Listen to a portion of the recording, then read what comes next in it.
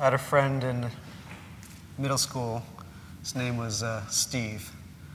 And Steve played on our school basketball team. And the great thing about Steve was that he'd been held back at least twice. So he was like 15, had a beard, and he was like a foot taller than other middle schoolers. And so Steve was the most powerful player on the court, always. And you know that whenever Steve steps on the court, we're going to win this game. Just get the ball to Steve, and he'll plow through the other team. Give us confidence, knowing that there's one with power among us on my team.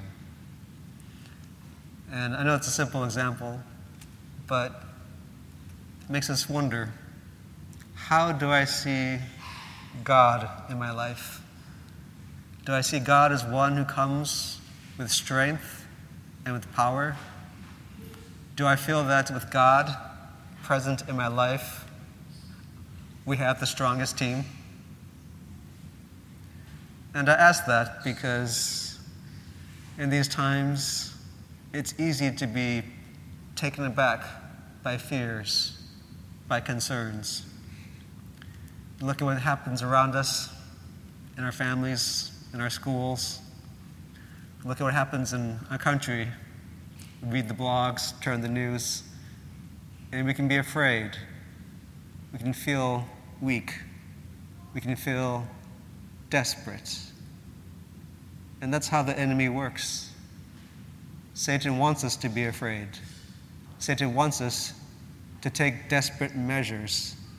Satan wants us to believe that our team is the weakest team. And that's why every Advent we recall our Lord is coming in power and might and glory. The first reading speaks of the prophet Elijah. Words as a flaming furnace, calls down fire from heaven, performs wondrous deeds, defeated all the false prophets at Mount Carmel.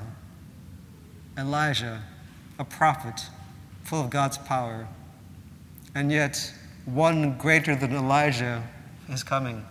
One greater than Elijah is here. One greater than Elijah dwells among us. Do we not recognize him? Do we not recognize God's power?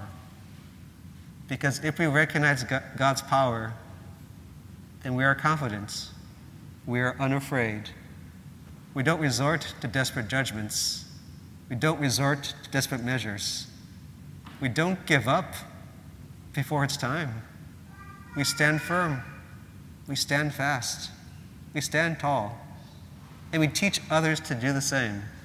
We teach our children and our grandchildren how to stand up to fear, how to stand up to danger, how to stand up to persecution, how to stand up strengthened in the Lord, strengthened knowing that the power of the Almighty is among us.